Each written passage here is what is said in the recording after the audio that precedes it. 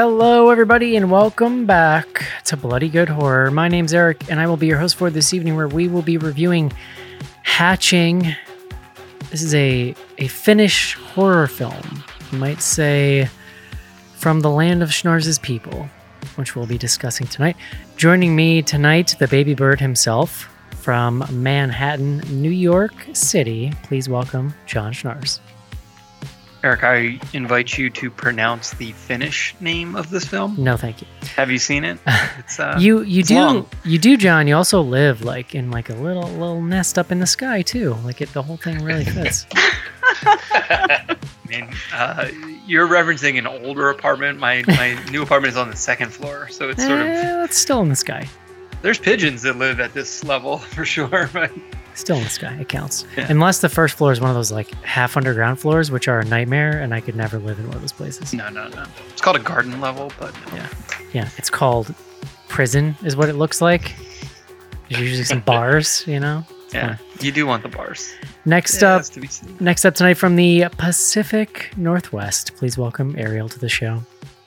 Hi, thanks for having me back. I always forget, is it Portland? Yeah, I live in a suburb outside of Portland. Gotcha. 20 minutes away. Very nice. And last up tonight from Noblesville, Indiana, please welcome Casey to the show. Hello. Putting Noblesville on the map. One would argue. That's right. We all visited Noblesville once on the way to Indianapolis for a convention. You know, it's funny, but there is one guy from Noblesville. I didn't know him or anything. He graduated from high school here. That I guarantee you've seen him on TV before. He's a big character actor. He was in Gotham, a couple other shows like that. Been in a couple movies, so you'd be surprised. What's his name? Drew something. I don't remember his last name, unfortunately. Drew something. I like it.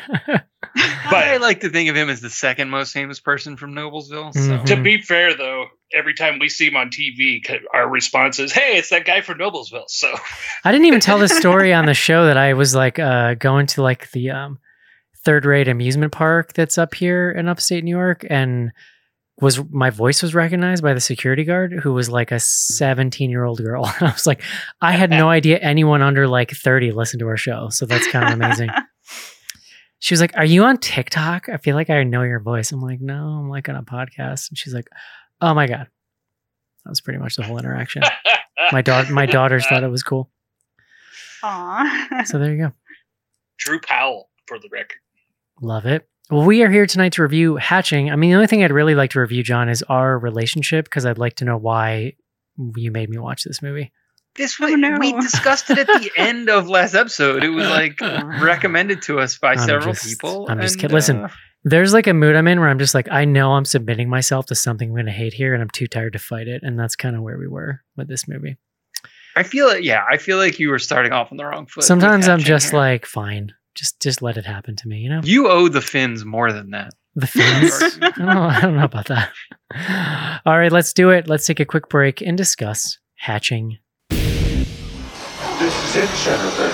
Your big break in TV. From the prime time.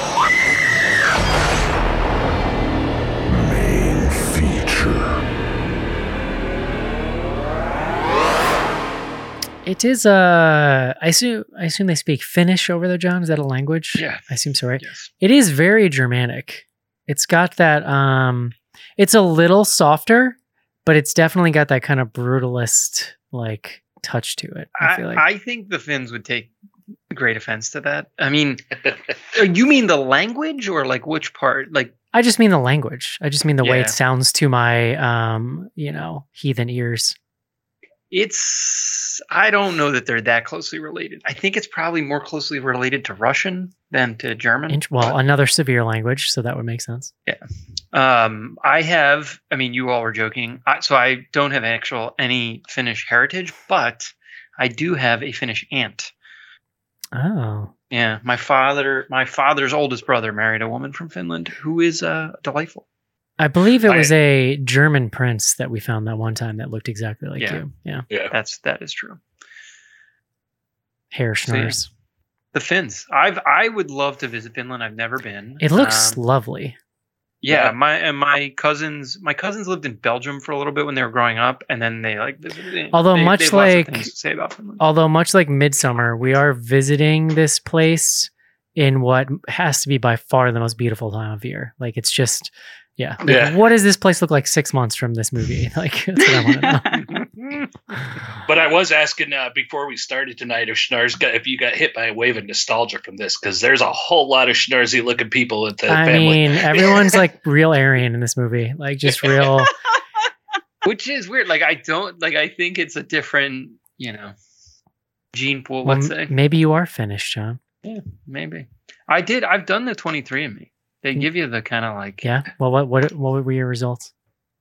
So a lot of like Scottish, and then there's some German in there. My dad's side is like come from fucking all over. Yeah. It's like really all over. So, man, Scotch German mostly. Well, I am mostly Irish and French Canadian, John, which goes along with the themes of tonight's film, which is repressed emotions. So we have that on tap tonight. Why don't you bring us the word of the day?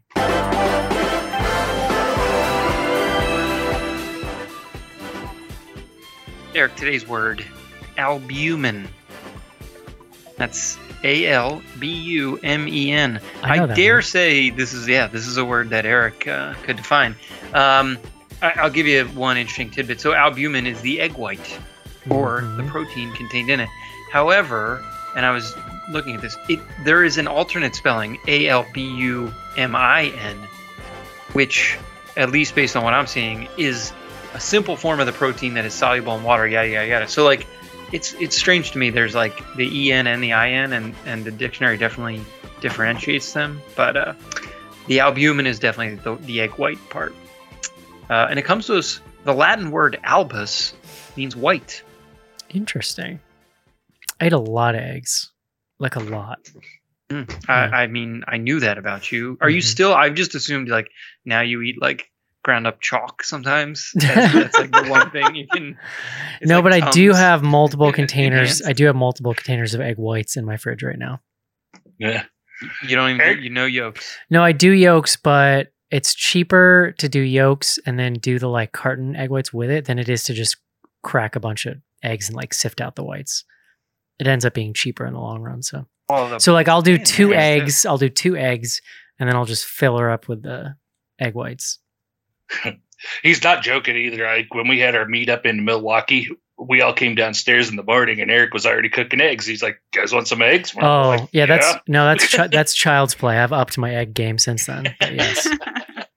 Your primary form of protein. It's a delicious, complete food, John. You don't need much else I in do life. love eggs. Like, you Yeah. don't have to sell them in. In fact, another funny BGH-related egg story is I remember it was actually the day maybe that we did our first ever meetup. We did like a little baby meetup in New York City. It was like kind of a test run. Like, will anyone come out to this?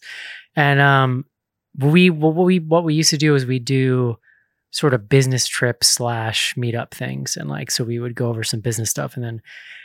Anyways, that morning we go to John's house and he's like, "Oh, I'll make you guys breakfast." And he starts making eggs. And mind you, there's like 5 of us there at least, plus like John's wife. John's making like 10 eggs. And I remember like sitting there with like anxiety being like, this is not enough eggs for everyone. This can't possibly be the only amount of eggs he's making. Then you set a paper towel on a burner, which gives me more anxiety than like almost anything in life. Like, don't do that. I didn't know you were going through so much. This was during 10 that years trip. ago, and I will never forget. I was gonna say, I actually remember Eric freaking out about the paper towel. Don't do that. Just don't do it. Dude. yeah, I mean, eggs, they are delicious. But aren't you not supposed to eat like a ton of them? Isn't It's that like a thing? listen, my cholesterol is immaculate, and so is my blood pressure. So I was going to say, with as little else that he eats other than eggs, I'm sure Yeah. he balances out. yes, thank you, John. Speaking of eggs, Well, I was going to ask, did you get hungry while you were watching this movie? like damn son, that's a big egg. How you doing? Why don't you tell me about hatching? Hatching. Yeah, I mean, look, I don't have a lot of background on this. It sounds like some folks may have done a little more research. This is a Finnish film directed by Hannah Bergholm. And it is the story of Tinja. How do we Tina? It's Tinya. basically Tina, but with a J in there. But I think they pronounce it with a Y With a in Y. the movie. Yeah. Tina, who is, I believe, 11, 12. So she's like a preteen, but she's on the precipice of teendom. And her mom, her dad, and then she has a little brother, Taro. It's this like little family, and the film opens. The mom is like an influencer. I think that's her only job. Yeah, Is She's like a how- mommy vlogger. Yeah, the Yeah. the director describes her as an influencer. Okay. She's a striving influencer. Like she's definitely like thinking a lot about growing her influence. The dad, That is what they some do. like white collar thing, right? Banking, Sure. presumably. And they've got this like nice, upper middle class life. They're not like super duper rich. Like I mean, whatever. It's like normal.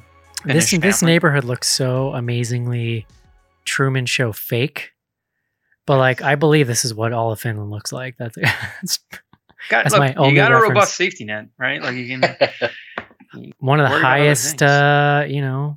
what is it, life expectancies in the world. Iceland and They're doing something right.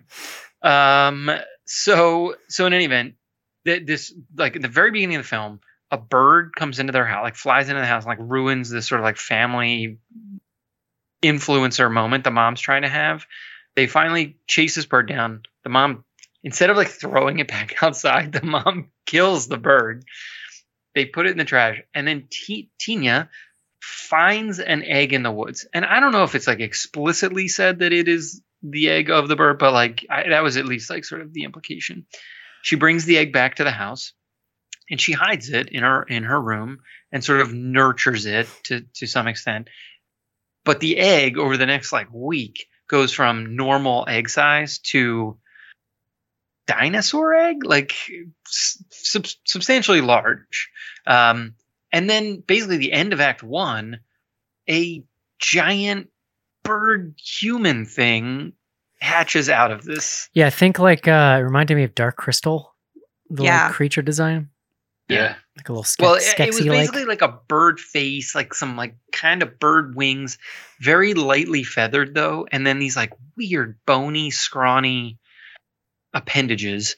And Tina like befriends it or decides like rather than freak out, like tell anyone, she like protects it, hides it in her room. She starts this process of feeding it like bird style, where she chews up or swallows a bunch of food and then vomits it into a bowl or onto the ground, and the bird eats it. And this bond begins to form between them. And the rest of the film is really about Tina, her relationship to her mom, her own transition, away from being just a kid or a young girl to like, I don't know, young womanhood. And then, and the bird kind of has a role to play in that arc. There is like a weird psycho relationship that they have where it's psychophysical, where like if something happens to the bird, something happens to Tina, like she can sort of like see what the bird's doing. There's some light murder that starts happening in and around the house. light murder. I like it. That sounds like a what is that? The religious website that reviews movies. Well, does Light murder. anyone get actually fully murdered? It's just the No. animal. There's like the neighbor's dog gets. Yeah, the dog definitely gets it. And then that girl that she becomes friends with, her next door neighbor, she gets seriously maimed. Yeah. Right. And then there's But an not attempted Rita. murder towards Rita. the end of the baby, but that's it. Yeah. Yeah. So that, I don't know, we'll stop there. We can kind of pick up the rest of the narrative as we go. All right, Ariel, what'd you think? So I don't know if I'm going to be feeling really different from the rest of you, especially considering what Eric has already said about this. But I love this movie. This is actually the third time I've talked about it on our podcast, More Deadly. We actually interviewed Hannah Bergholm when this movie first came out. Ariel, you're very lead on us here. Like, give us the Hannah Bergholm story. You know, yeah, absolutely. And then I actually went on Plug It Up to review it there when Caitlin did that episode earlier in the year too. You're like the hatching expert. I mean, I've talked about it a lot because I think there's a lot to this movie. I mean, like you were saying, I love that this movie focuses on that preteen girlhood thing because that doesn't get covered a lot in movies, especially not in horror movies. And when it does, it's often focused around boys and crushes. And this is very much a personal story about Tina and her evolution. So I think that's really cool. Well, and the mother relationship, right? Like, I would say that's fairly central. The mother-daughter dynamics and what's going on there are super interesting. And I think that you've got this sort of perfectionist mom who uses her daughter to, like, you know, fulfill her own dreams and as part of her social media empire or whatever. And even uses her as kind of an inappropriate confidant in the movie. And so there's all this really Very interesting. Inappropriate. Yes. Yeah. That's fair. So I think all of that is really interesting. And as we talk more about like what happens to the bird, I think there's a lot of interesting like mirroring between what's going on internally with Tina and what's happening with this bird. And like you were saying, repressed emotions. And the creature design is great. So in the interview that I did with Hannah Bergholm, apparently she had designed a creature and thought that she wanted to do it as a puppet. And she didn't know who could make it. So she basically went online and looked up who's the best puppeteer in the world. Found this guy who has done puppets for like Jurassic Park, the new ones, the whatever those ones are called, Jurassic World, and Star Wars movies and stuff like that. And she just cold called him and said, "Hey, would you be willing to work on my little indie film?" And he agreed, and he designed the bird for her. Oh, wow. So.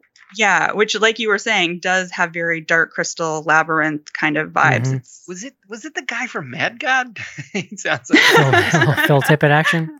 Yeah, Phil I know who he is now. I guess he's like a miniature. It's Phil Tippett's Mad God, John. No, it wasn't him, but I can see the connection there. But I just think there's something so cool about how kind of grotesque and like slimy it is, but it also has these giant emotive eyes that make it kind of, you know, gross and adorable at the same time. And I found that really appealing. So I don't know. I love this movie and all of the stuff it has to say, but I may be alone in that. I'm not sure. Casey. So I like this movie a lot. I don't know that I got as much out of it as Ariel did. Some of it I think was over my head. First of all, though, I was going to say way more vomiting in this movie than we need. That's my biggest gripe. But that's a personal thing, you know. No, I like this movie, and there you could tell. I think I probably didn't connect on like some of the. In a way, I did connect on some of the same things that Ariel's about. I was really hit by how much pressure this girl was going through and what seemed to be what had to have been a miserable childhood and dealing with a mother that she can't make happy. And that whole relationship and that dynamic with that little girl, Tina, and her mom, then as that was going, that's really what drew me into this movie because their relationship is very flawed and it's very captured really well. And I think they acted it out really well.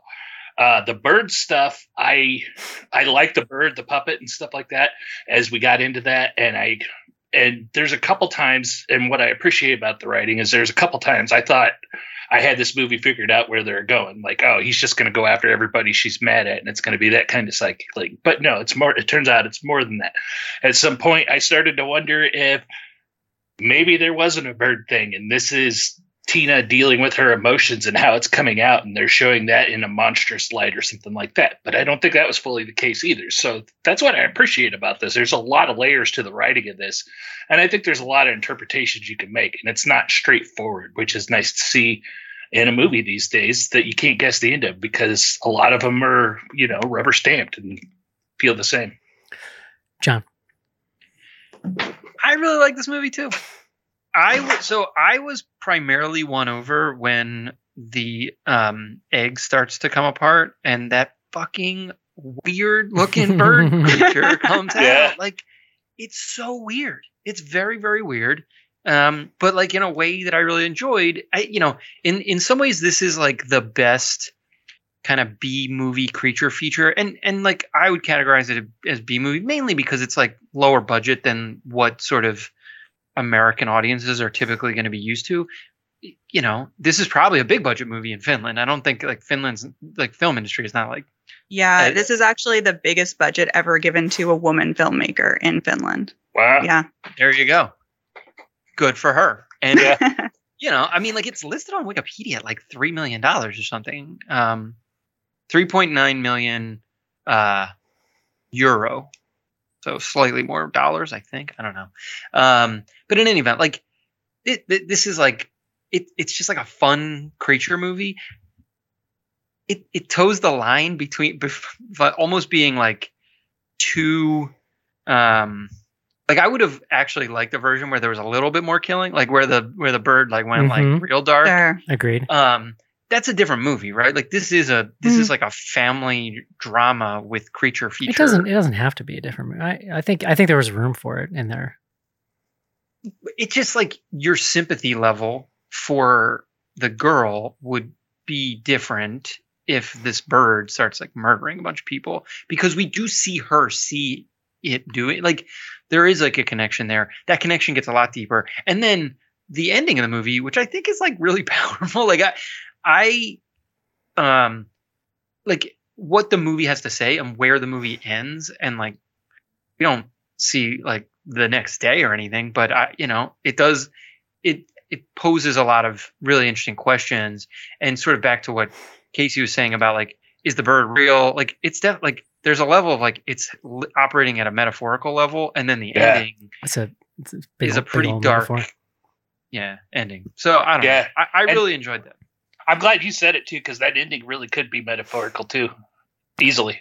Yeah, well, I mean, I think it's like hugely a metaphor. And it's actually one of my bigger kind of nitpicks with it. Like on a personal level, like I think I would preface much of what I have to say in that this is not my kind of movie. So like take whatever I say with a grain of salt. Don't get mad at me, Twitter. I thought you were going to preface it by saying you were a grumpy old man. No, but what I mean specifically is it's not even the subject matter, because we've seen.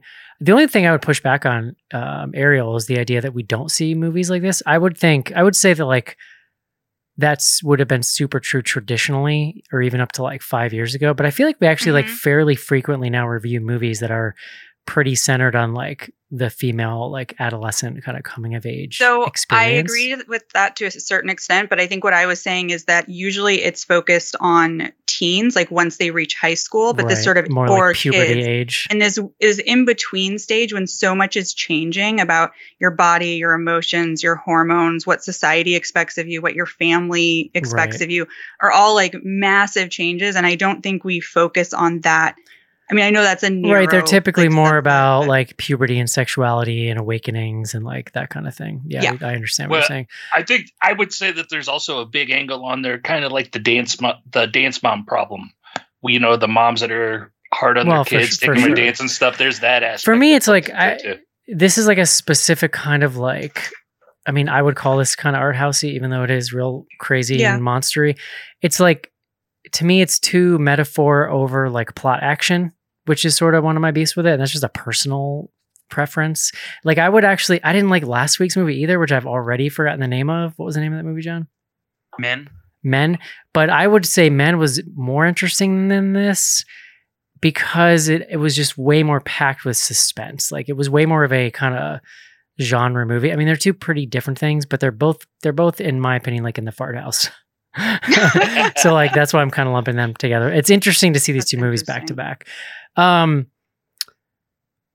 feel like there are some threads that didn't fully come together for me. Like this whole thing about the like mother's lover and like that whole plot just seems like a B plot like bolted onto this movie that kind of doesn't go anywhere. Cause even like really all that happens is like once the dude kind of gets a real good look at the mother, he's like, oh, he's like, what the hell is your beef, lady? And like obviously it gives them bringing the baby in, right? It gives you the chance to kind of work with some more suspense because you've got somebody who's like threatened or whatever. But that helps show the mom's personality too. Yeah, and the dynamic between her and the father. And then you also get to see Tina actually kind of experience support and love from this basically random guy. Yeah, I think that interaction is probably one of the stronger points of the movie. I'm not sure it goes super far after that, but I do agree that was one of the better moments. So I don't think it comes together very well, and I didn't like it that much. I will say that there's some stuff I really enjoyed. I think that this lead actress is actually like really compelling, and I was reading that this was like her first time basically ever on camera. There's a lot of like subtle. She'd never seen a camera before. She's like living in one of those communities. There's a lot of like really subtle, emotional, heavy lifting she's doing here, especially in the way that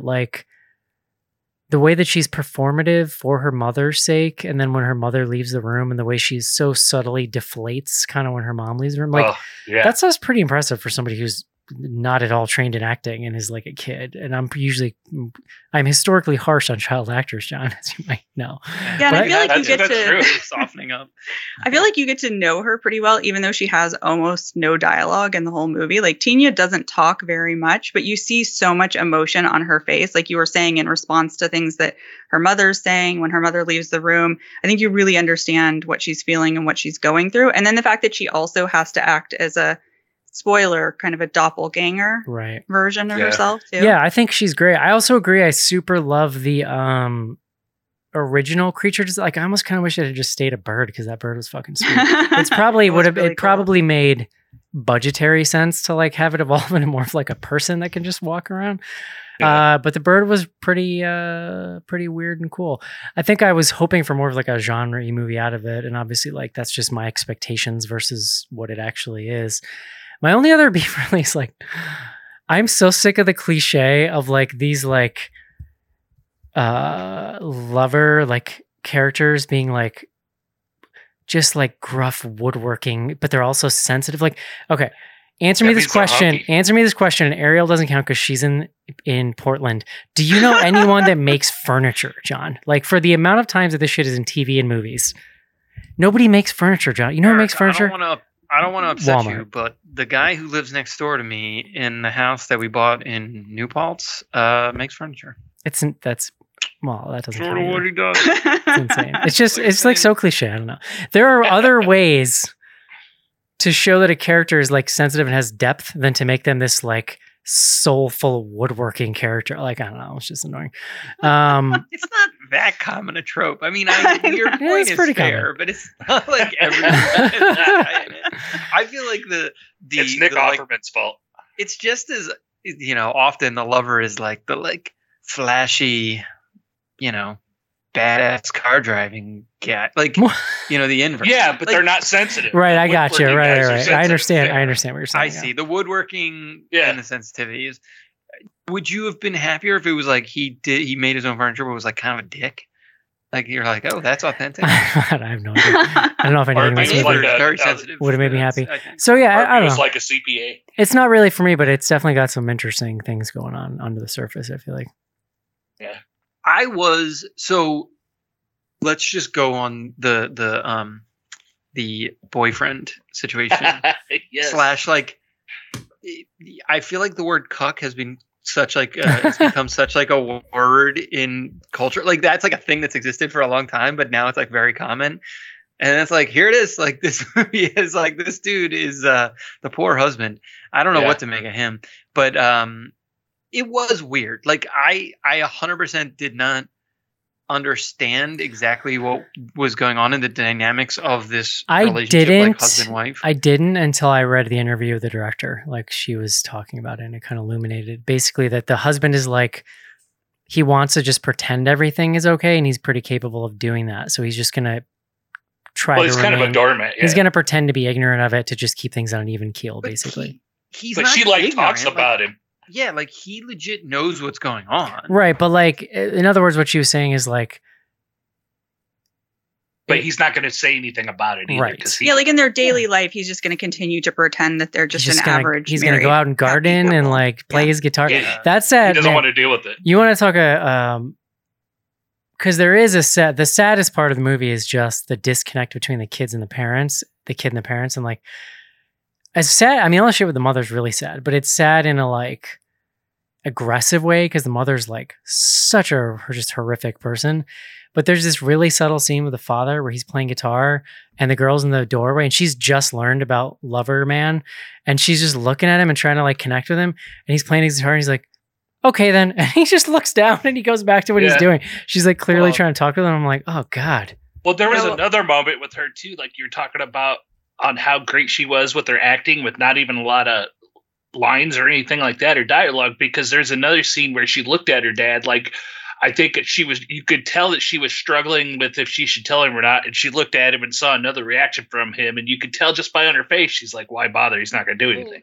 He doesn't at one point, he like tells her he knows what's going on. Yeah, they're at the table. Mm-hmm. Yeah. And he's sort of like, your mom, she gets what she wants kind of thing. And he's like, that's what I like about her. I'm pretty sure it was something like some kind of, Well, was that the same conversation where the mom was telling her, I love your dad, but sometimes moms just need more?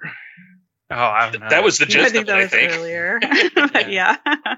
I don't know. I mean, I think that the dynamics in the family are so interesting. And I love that the costume design kind of tells you a lot about it, where the mom and the daughter are constantly looking identical and the father and the son dress exactly the same too. And they're like khaki pants and button down shirts. Oh my God, that Eric was son. excited. He was getting some outfit ideas. I fucking hated that son character so much. Like just the actor in the like just terrible. Yeah, he's kind of a little shit. I mean, there's no like sibling solidarity in there at all between the two of them. I liked when he just walked out. You know? I liked when he just walked out and flopped the dog carcass on the floor. I know. That's what I was going to say. How ballsy is that? It's like, you don't believe me? Here's the dead dog. Yeah, and like you were saying, the mom character is really aggressive, and the way that she treats her daughter is pretty terrible throughout the entire movie. I mean, it's not just that. It's like she wants her to be perfect all the time at everything. And she also is constantly judging her body. And it's just really, really pretty terrible. But I also think that the dad, like you were saying, he's not just a doormat and ambivalent. He's also a really bad father. Like he doesn't connect with her at all on anything. He's barely there for the son. They're just sort of like twins, but that's about it. And there's a scene where she's sort of hiding under her bed and there's blood on her bed, and he walks in with the son to kind of like reprimand her and see what's happening. And he is about to leave, and then he sees the blood and he thinks that she's just started her period and that's why she's like embarrassed. And instead of helping her with like the practical aspects because her mom's not there, or the emotional part because he thinks she's heartbroken and upset about the fact that it's happening, he just exits stage left. And leaves her to it. Just like, ooh, okay. And they showed that again later when he saw Ollie as she was turning closer to Earl and saw her outside and thought it was Tina, and he followed her upstairs and she crawled in the closet. He's like, well, sorry. My work here is done. Yeah. Go ahead, Dar. No. Go ahead. I was going to say, I liked how they wrote this mom and her relationship, the daughter, based around her being an influencer, because this is a Finnish movie. And I think it is in some aspects, a very culturally a Finnish movie, but the fact that she's an influencer and seeing the problems on the way her personality is and the struggle it's causing in the family and stuff, I feel is fairly universal in this day and age. And I think helps it be more relatable to people outside of the country, right? It makes it more acceptable and more easier to intake for us Americans. Yeah. I mean, it gives you a good window into that perfectionism too, because there are subtle things like, when Tina's upset because she didn't point her toe during the video when she was doing her gymnastics stuff, and she's so upset about it. And her mom's like, oh, that's okay. We'll just edit it out. Not, it's okay that you made a mistake or you'll do better next time, or any kind of supportive parenting stuff. It's just, we can edit that out and make you look perfect. Mm-hmm. And she does that kind of stuff throughout the whole thing. There's the part at the end where she's, Tina has messed up at her competition and her mom is like making a video saying, it's okay. Sometimes screw ups happen and that's just a part of life, but she keeps doing it over and over again because she messes up and she wants the perfect take. Well, it gets like increasingly more negative. I feel like the last take is like, she then just like focuses on like how she feels and like how it's impacted her. It's super toxic. It's really bad. I even thought like the relationship with Tina and the neighbor girl, Retta. that was kind of like a heartbreaking angle of this story too, because the girl, they'd even talked about how Tinya didn't have a lot of friends. She made a friend. She was excited about it. And mom was playing along until she saw that she was competition for the spot on the, for that spot on the team in the performance and whatnot. And Tinya was aware of that the girls knew they were going for the same spot. They didn't care. They were happy and having fun, but mom had to turn that around. That's heartbreaking. And it was really captured well too. Yeah. So yeah. can I give my read on the ending? And I want to see, especially Ariel, you've interviewed you've spoken to the director, so you can probably confirm or deny this one way or the other. And Eric, I don't know if it was in the thing you're reading, but like, so because the bird goes through this transition to the point where it basically is just like, it's like Dark Tinya. Yeah. And so then you get this scene where the mother is like, finally, you think, coming to like the realization of like, all right, like my daughter is struggling. I'm going to like help her. But like her solution is I'm going to stab Dark Tinya instead of see if we can like reconcile the like good and the bad qualities of my daughter, if we're speaking in metaphor. And then so goes to stab Dark Tinya, instead kills good Tinya, and now what is left in this family is basically like the bad Tinya. Yeah. And it's sort of like the mom has like recreated the daughter, the same way she was in her own image. Yeah. It theoretically created.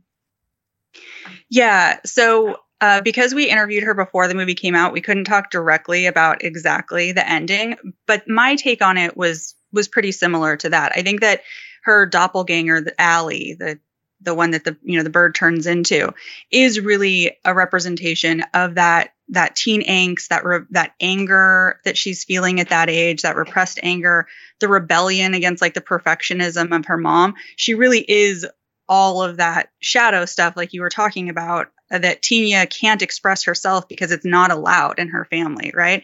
Yeah. And I think that the beginning scene where the bird comes into the house is really a mirror of what happens at the end, because this bird comes in and starts, destroying the perfection that is her mother's living room. Her mom gets angry about it and kills the bird. And in the end, she wants to do the same thing to Allie, right? Allie is this destructive force. She represents all of Tinya's anger, and she's ready to kill her. The sad thing is that she doesn't kill her. Like, in her attempt to kill or like repress further that anger and angst, she ends up destroying the entirety of her daughter. Yeah. And so I think metaphorically that's what it's saying. But I do think that you can see on the mother's face at the end, her making the decision like, oh, I can make Allie. Yeah, like Tinya. Now I've got this daughter. Like, she's going to do what solved. I want now. Well, or not problem solved. Like, it's got a new reality. Yeah. Well, that's that metaphoric aspect of this is what fascinating, because you see signs of it heading that way too. Like when Allie, the bird girl, attacks Retta, the friend, when she's walking home from the dance thing, because it's obviously Tinya had not shown any jealousy up to that point, and it's obviously the jealousy that her mom planted in her head that made that manifest, right? Mm-hmm. I love the creature design in the transition when she has like the human teeth, but they're like growing out of her face. Yeah. Oh boy.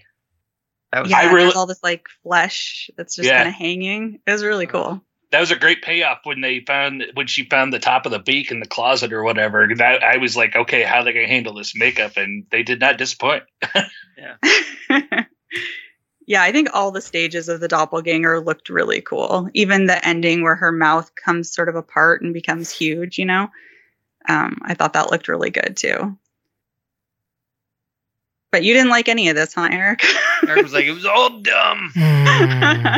No, I want dumb. I miss dumb movies a little bit. Listen, it's just where I'm at, man. You know what I watched a couple weeks ago? The sequel to Escape Room.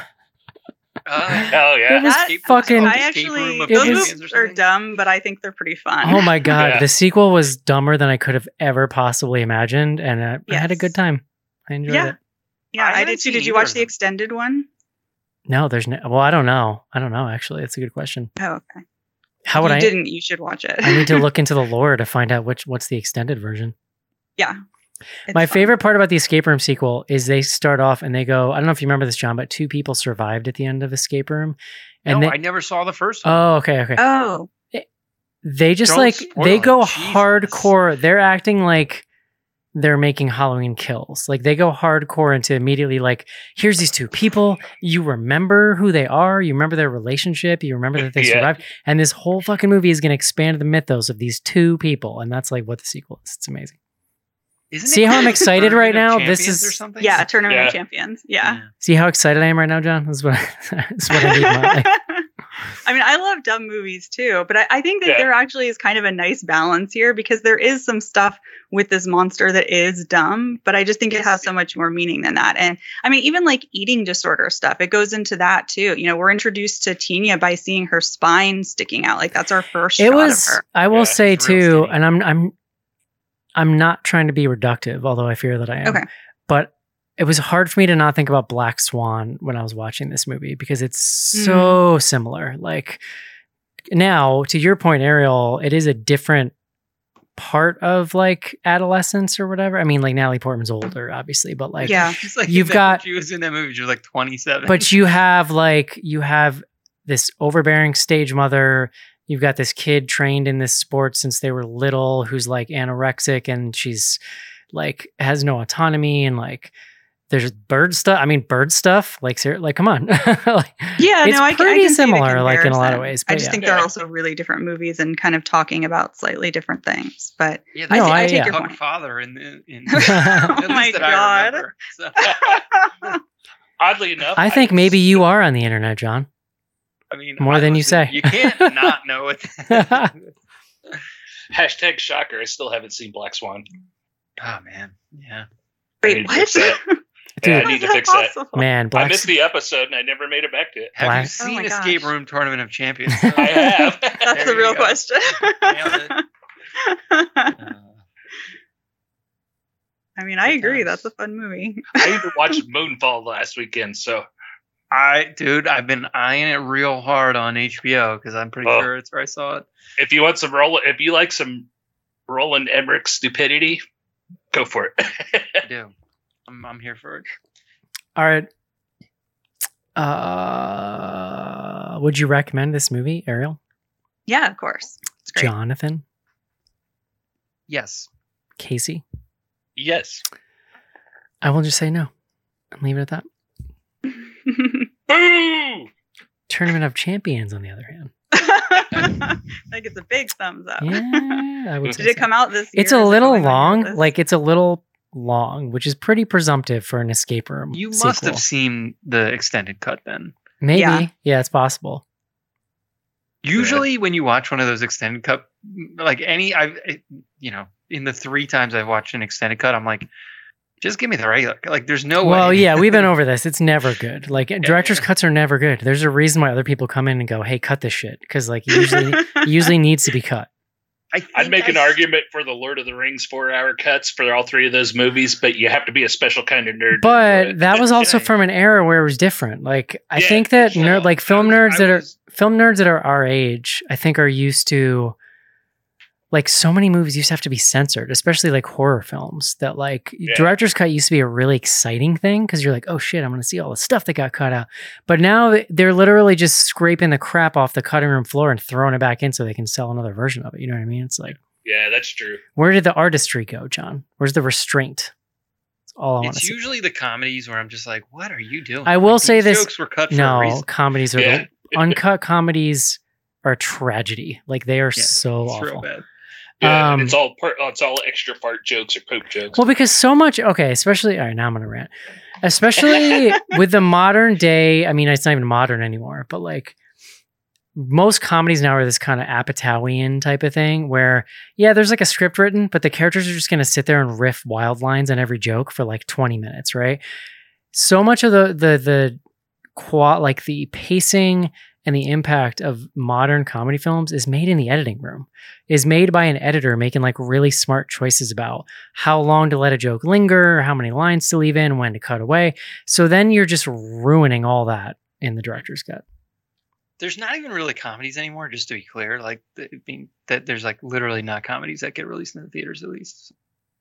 But you're right on the Apatow movies. Those were the ones where they were doing the extended cuts, and they were all a hot mess. One of my favorite movies is Hot Tub Time Machine. And I remember accidentally watching an extended cut of that once. And the second a scene came up that I recognized, I like violently turned it off. I was like, no, I'm not going to do this. I refuse. How dare you? All right, everyone. 3 thumbs up for Hatching.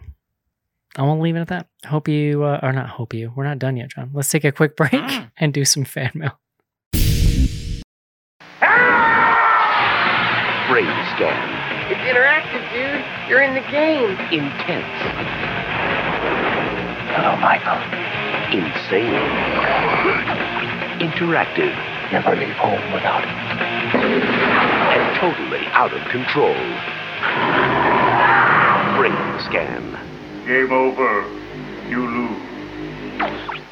Rated R. At theaters now.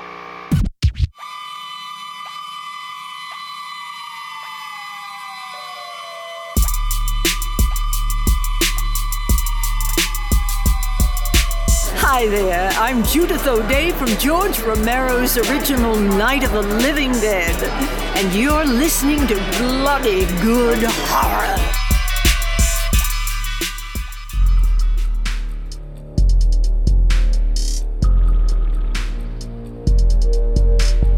Send feedback to info@bloodygoodhorror.com or on Twitter using hashtag AskPGH. Join Patreon to get back episodes and much more. Patreon.com/bloodygoodhorror.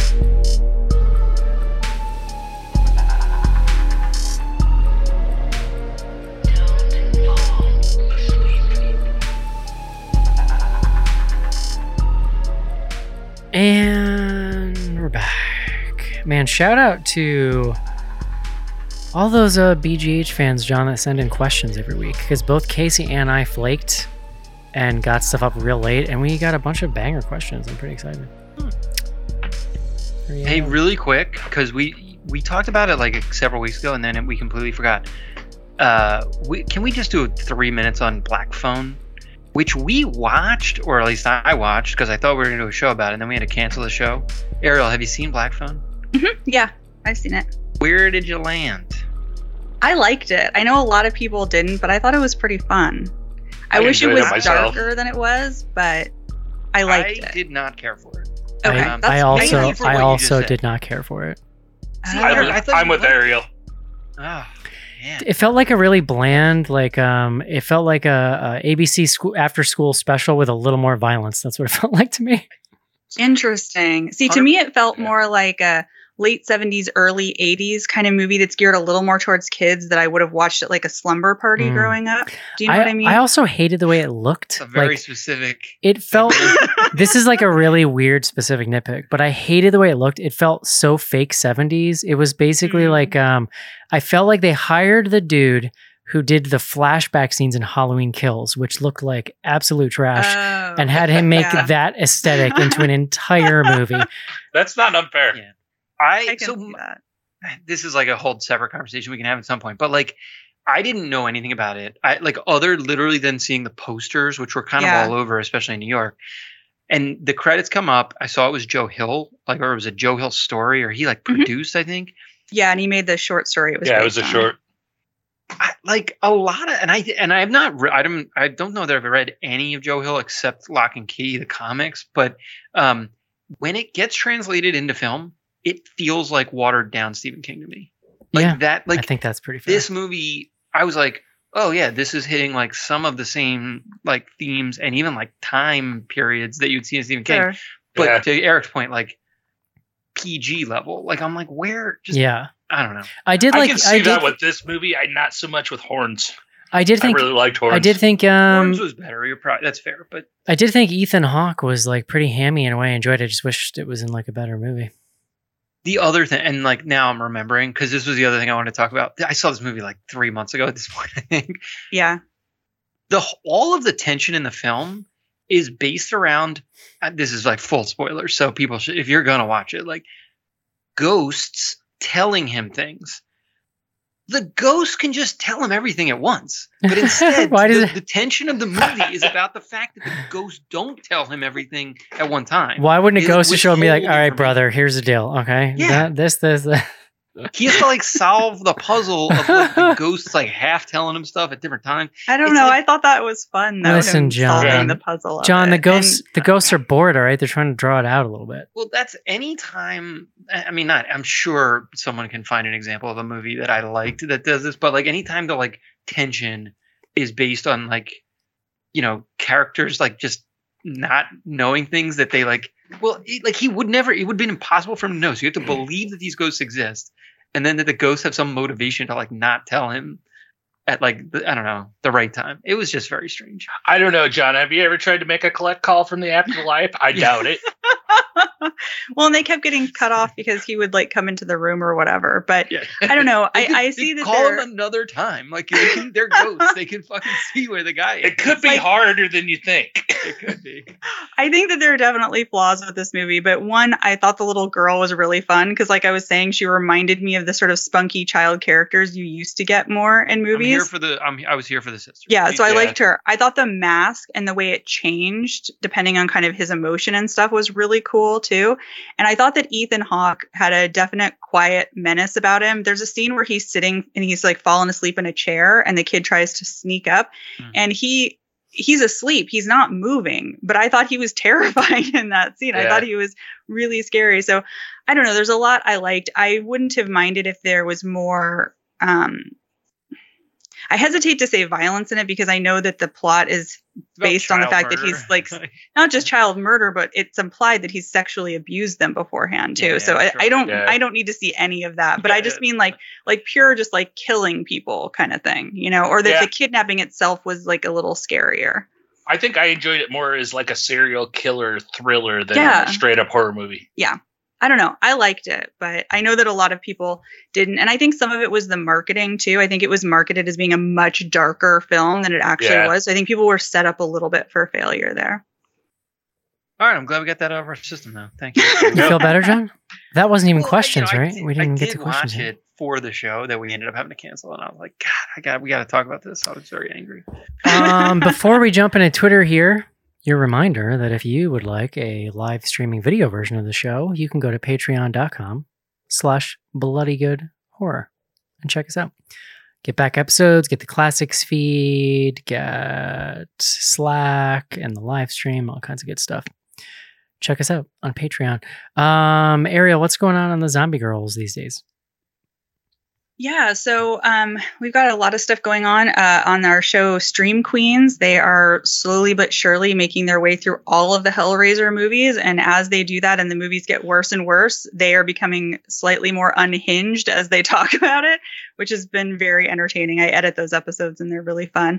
On More Deadly, we just recently reviewed MFA with Joe and Trace from Horror Queers, and that was a really good one. And we have an episode coming out. I think it'll be out by the time your show drops, where we talked about Sorority House Massacre with the Jared and Lauren from Scary Crit. So that was really fun. And then if you follow us on social media, we are ZG Podcasts, plural, on Twitter and Instagram. And in October, 5 days a week, each day we are going to be releasing a mini video review of a horror short that we're recommending. Yeah, so stay tuned. Nice. Where are you surfacing all these horror shorts? YouTube mostly and Vimeo. Yeah. And some on Shudder too. Cool. Love it. Casey? Yes. Tweets. We have Twitter out there, AskBGH. Kudos to you listeners out there. We didn't get the call out very early tonight, but you guys came through with a ton of questions, so we're excited. First up, we have from @pigeon_Callie. What's the most ill-advised thing you've ever tried to keep as a pet? That's a good question. That is. I think I've told the story before, but when I was a kid, we took in like a little teeny baby turtle that we found at my grandmother's and then looked it up and found out it was a snapping turtle. Oh, no. It was literally like that big, but eventually it would have been bad, yeah.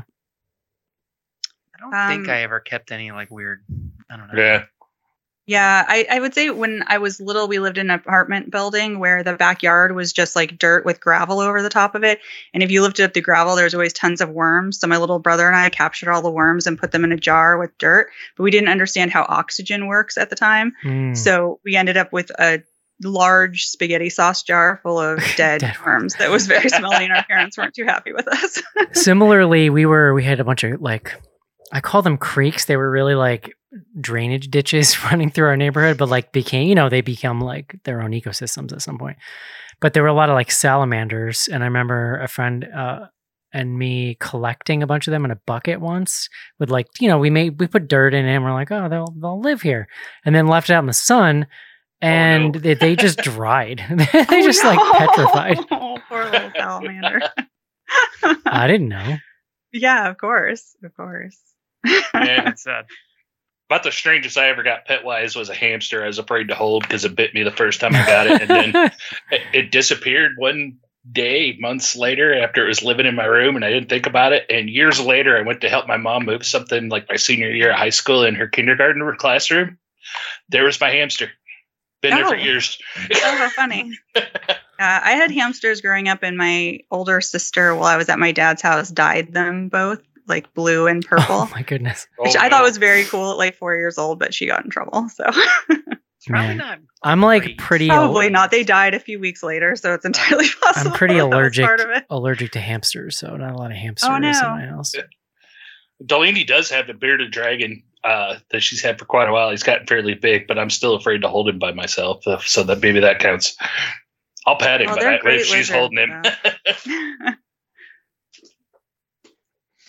All right. Next up, we have our good friend at Wibney Please. You find a mysterious egg. What do you hope hatches out of it? Money? Yeah, like one of those gooses that lay the golden eggs. A giant. Yeah, that'd be awesome. A giant murder chicken. A cute puppy? I don't know. I was going to say, I'm always good if it's a puppy. Me too. I'll vote beagle. I hope a beagle hatches out. Oh my God, Casey, I love beagles too. I had beagles growing up. I'll have to send you a picture of Aggie, our fat potato beagle. I haven't had a beagle in like a decade, and I miss them so much. They're the best dogs. All right. Next up, we have at Effort JB. Which happened first, chicken or egg? Well, they can't all be winners. Pass. Not really questioning, yeah. Another one from our good friend at Skizbot. How do you like your eggs? I'm an over easy guy myself. I'll eat any variety of egg. True. Yeah. True. I like a good soft scramble. Okay, so that's the one thing I don't like. I can't take it when they're like runny scrambled eggs. I mean, I will say it's an art form. Like you gotta, if you do them right, they're just really creamy and not really like runny, I feel like. But maybe I'm sure there's some psychos out there who like them like real underdone.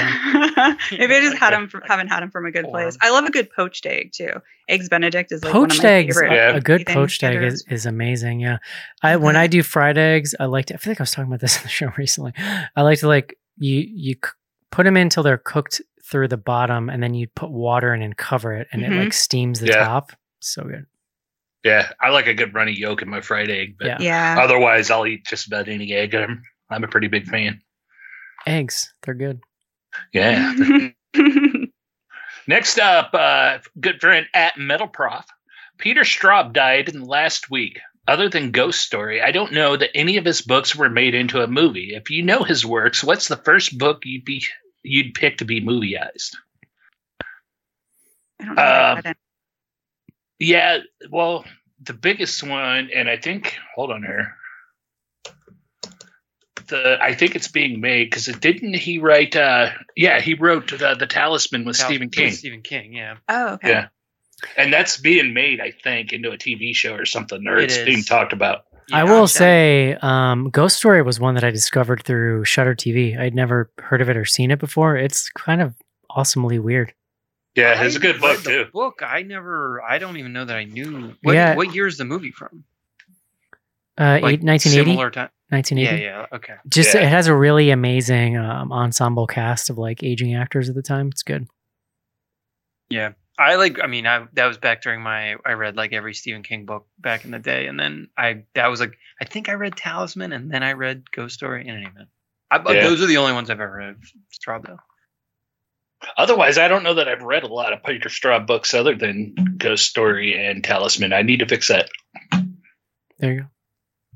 All right. Next up, we have at Schnecky91. Favorite avian-themed horror. The giant chicken in Food of the Gods always freaked me out. Oh, I've never seen that. How about Poultrygeist? I was going to say Poultrygeist just because of Shnar's reaction. Night of the Chicken Dead. Oh, Thanksgiving. That's I was going to say Thanksgiving. Like, there's not that many. I would put Black Swan in there, yeah. But yeah, the easy one's the birds, though. That's true. Sure. But there's also Birdemic. There's some real horrifying birds, and I want to say Neverending Story 2, the one with Jonathan Brandis. There's some like you might be right. Real and the birds. Like Hitchcock's The Birds is great. Well, that was yeah. I'll go anything but Poultrygeist. You hate that one, huh? Yeah, I get it. All right. Next up, we have a thinker here. This is a good question. John, I think this will be big for you too, but Eric, I know it'll be important for you. This comes from at Shiver Me Timbers. This is a 3-part question. All ties together. 1, what's y'all's favorite podcast genre? 2, what do y'all think of the recent trend of standalone movie-length thriller, horror, and sci-fi podcasts? And 3, could this be a way for studios to audience test movies in development? Huh. For a script test or something. Like audio drama in podcast form? Yeah. Yeah. Man, I just listened to a murder mystery one that was really fun recently. So I like that format. It reminds me of those like 40s radio shows. I mean, I wasn't alive back then, but my dad has like them all on CD and I listen to them sometimes and they're fun. Yeah, I'm like, I'm flipping through my thing right now. Mine's real all over the place. I have like one wrestling podcast I listen to. I listen to Jim Cornette's Drive Thru. It's good stuff, John. I listen to the Jeff Gerstmann Show, which is a video game podcast. He was a long time Giant Bomb guy. I listen to Your Mom's House with Tom Segura. It's a comedy podcast. It's okay. Very different. And I listen to Bloody Good Horror. I will listen to a really well-made like investigative story. So like there was one Wondery did recently about sex line operators in the 90s. I deleted it. That one was really good. I can't remember Operator. Yeah, that anything great. Along those lines, like Wondery in general, just like knocks it out of the park pretty consistently. And I just have been listening to a thing called Cover Story from New York Magazine. It's an ongoing series about psychedelics being used for therapy, but it's like an investigative thing into like the people behind the stuff because there's a lot of like shady stuff happening. I'm kind of all over the place, but yeah. Casey, I lost the third part of the question. What was the third part? Could this be a way for studios to audience test movies in development? Yeah, I mean they are doing that. It's mixed results. I mean, we'll see. I could see it good for testing a script. Did Limetown ever come out? Jessica Biel like purchased the rights to Limetown and was making a show or something. Oh, that's right. Yeah, I don't know. There's in development. I don't know that I actually don't know if it came out or not. I'm gonna Google. Yeah, because they've been doing a lot more of that recently, like TV shows based on true crime podcasts. That's mostly what I listen to is like a mix of movie podcasts, true crime, and news. Yeah. I don't listen to any horror podcasts at all. Yeah. I'm really bad about podcasts since I work from home full time now, but I always go for the true crime stuff usually when I do fire one up. John, would it surprise you to know that the Limetown show has both aired and been canceled already? It premiered on that doesn't wait for the punchline though. It premiered on Facebook Watch on October 16th, 2019. Does anybody actually watch that? Starring Jessica Biel and Stanley Tucci. I love Stanley And then Tucci. they did 10 episodes and they canceled it. I gotta check this out. Why the hell do I watch this thing? Is Facebook Watch even a thing? Presumably on Facebook? Yeah, I don't even know how that works. I know some people I'm going to talk to. That's funny. I never did catch LimeWire. I did catch a Paul Feig show that only aired on Yahoo. that was actually not terrible. Did you just say LimeWire, Casey? Yeah. That's where you download viruses from. Limetown. Yeah, Limetown, not LimeWire. LimeWire is different.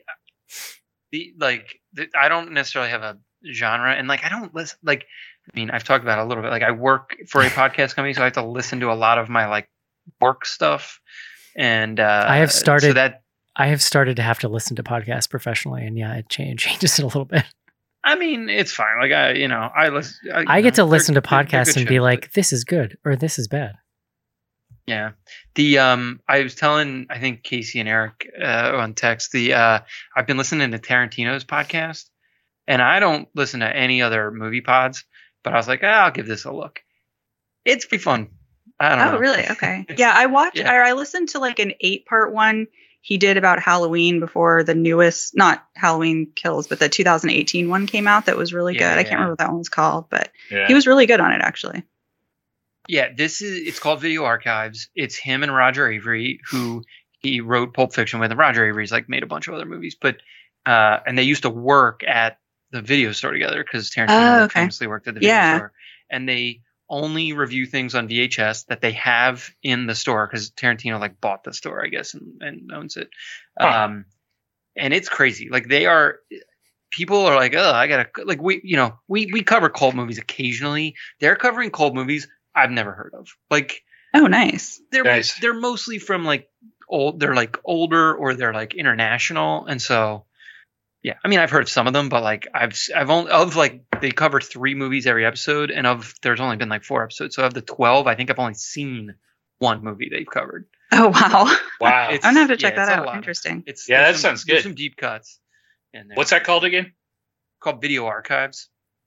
Nice. That sounds fun.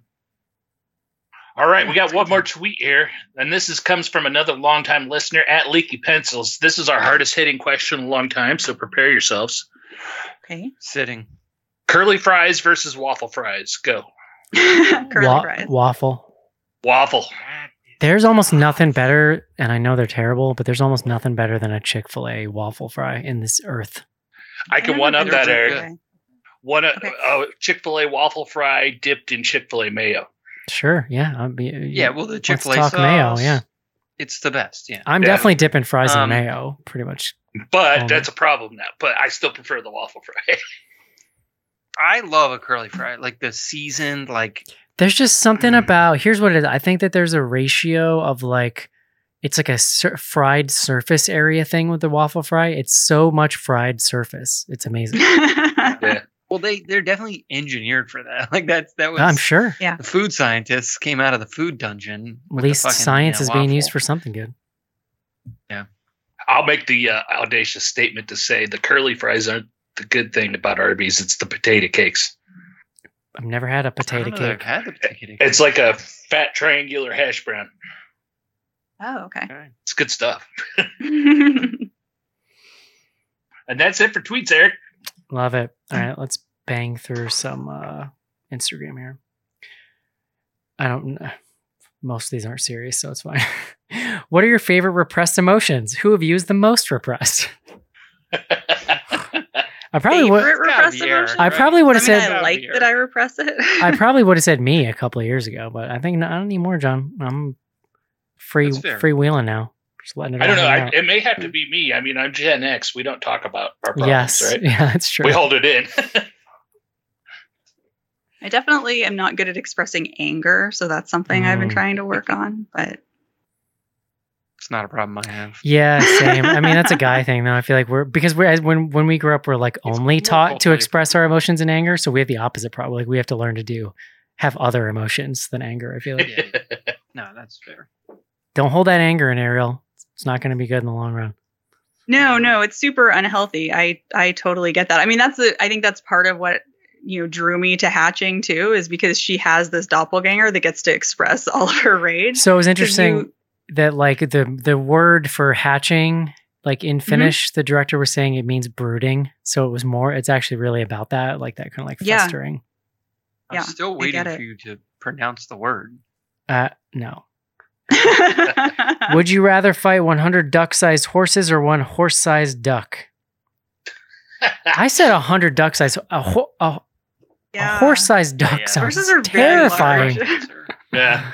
I A horse-sized agree. duck could, It's the like, small 100 small A things. horse-sized duck could like eat you. Yeah. Yeah.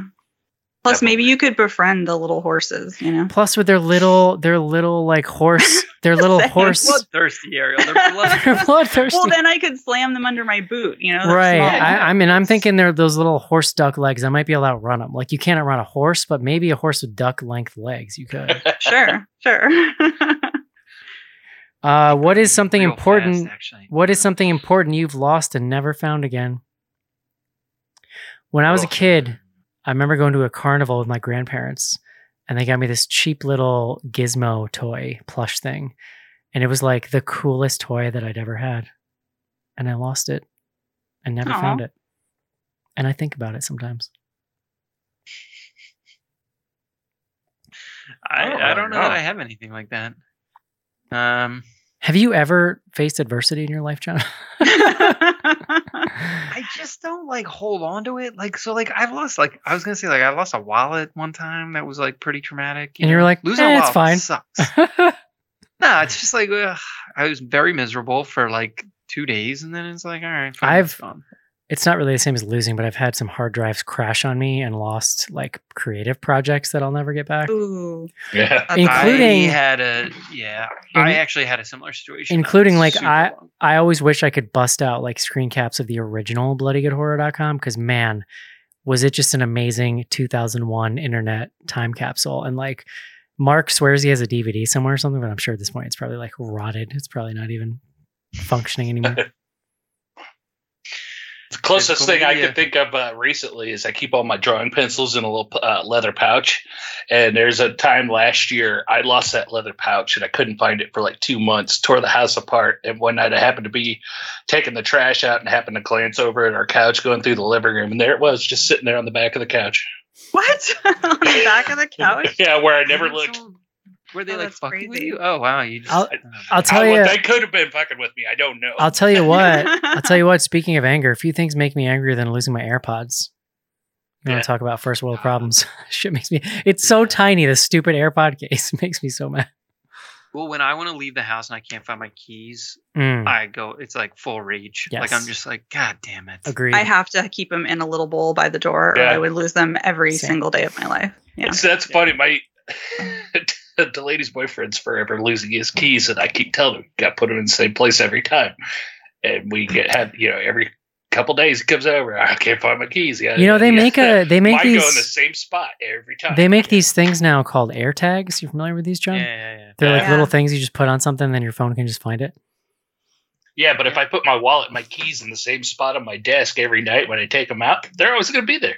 No, look, I've never lost the keys, but it's like even having to spend 5 minutes looking for them when I'm trying to Yeah. rush out the door. I'm Frustrating. just annoyed. Yeah. Oh yeah, And I do put them in the same place every time. It's that like they get moved by someone that's not. Well, you me, got kids. and- That's fair. All right, Schnars, you're up. Just escaped Florida and moved to New York City area for a job. Any tips or recommendations? What's your tips for NYC virgins, John? I mean, like I would probably need more information. Watch Seinfeld. It'll kind of teach you everything you need to know about the city.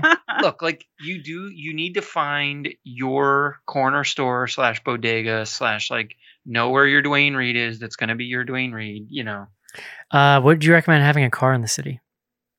I mean, if you can afford it, it's real nice. It's fucking expensive though. It's not. Do you have a car? Yeah, my wife's company pays for a car basically. Do So, they pay yeah, for the we have- parking too? Well, they pay a fixed, like a flat amount, and so like we bought a car. It covered the cost of the car, but not the parking. Then we paid off the car, and so now it covers the parking because we don't have. So any what's the other- parking sitch? Like indoor, outdoor? What do we got here? Well, you can park on the street anytime you want, but you have to move your car a lot because they clean the streets on every street's different, and you need to know when your street is getting cleaned, and then you need to move the car ahead of when the street's getting cleaned, or that shit is like you're in trouble. So we pay for a spot it's very expensive. I'm not saying it's not expensive, but it's nice. It's like a very nice luxury that makes living in the city not as crazy. is that where the expensive part comes? Though, is having to pay for the parking and all that? Well, and like if you got car payments, depending on Well, yeah, but that looks obviously, like it's not great, and gas ain't cheap. So yeah. All right, lightning round. Would you rather have another Friday the 13th or Nightmare on Elm Street? Oh. how about another Freddy versus Jason? I would go Friday. Well played. Like I would be pretty cool if they just put Nightmare on Elm Street to rest forever. Because like I'm sorry, you're just never gonna replace Robert Englund. I know I sound like an old man saying that, but I think you have a better chance.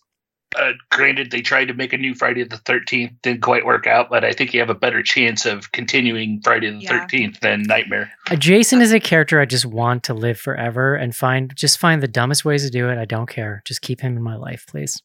Right, and you just need a voiceless, huge hunk of a man behind the hockey mask, and you're good to go. It can be anyone. There's been rumblings that all the legal stuff behind that was finally settled, and that supposedly there's a sequel at New Line in the works or something. Oh, that's exciting. Yeah. And then he says, the same person, I take that back. Would you rather never have another Friday the 13th or Scream ever again? Scream. I could do without any more screams. I'm good with Scream, bro. Let's end it. Yeah.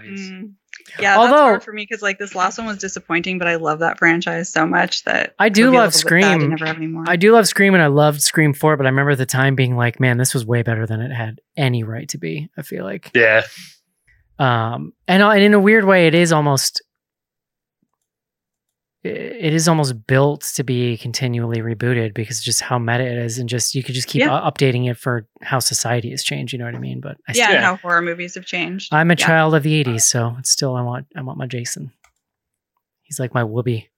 You know, John. There you go. Was that all the lightning round? That was it. We weren't lightning actually. We actually discussed those. Thinking of those through, another Friday the 13th might be harder because I don't think teenagers camp as much these days. Well, you got to deal with cell phones too. That's a whole thing. Yeah. There's certainly considerations, unless you do a throwback, which could be cool. Yeah. Could be cool.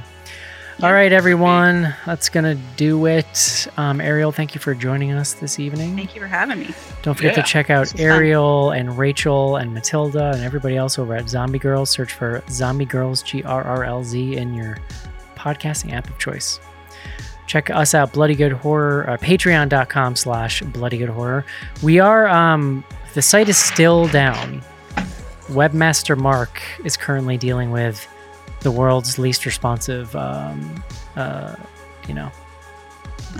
tech support team. So we're trying to get that back up, but stay tuned. Hopefully it won't be happening soon. And we are going to take a week off next week. Classic in the feed. Got some stuff going on. And then we'll be back and hitting the road for spooky season. And I assure you I'll be rallying for some dumb movies, folks. So hang in there. We're going back to the theater, he said. Sure. Let's do that. All right. We're going to get that Fall movie in, whatever it's called, like where they're just on the tower. The Fall? The Fall. We're definitely watching that. It's happening. All right, everyone. That's going to do it for BGH. Hope you enjoyed the show, and we'll talk to you next week. See you. Bye. Bye-bye.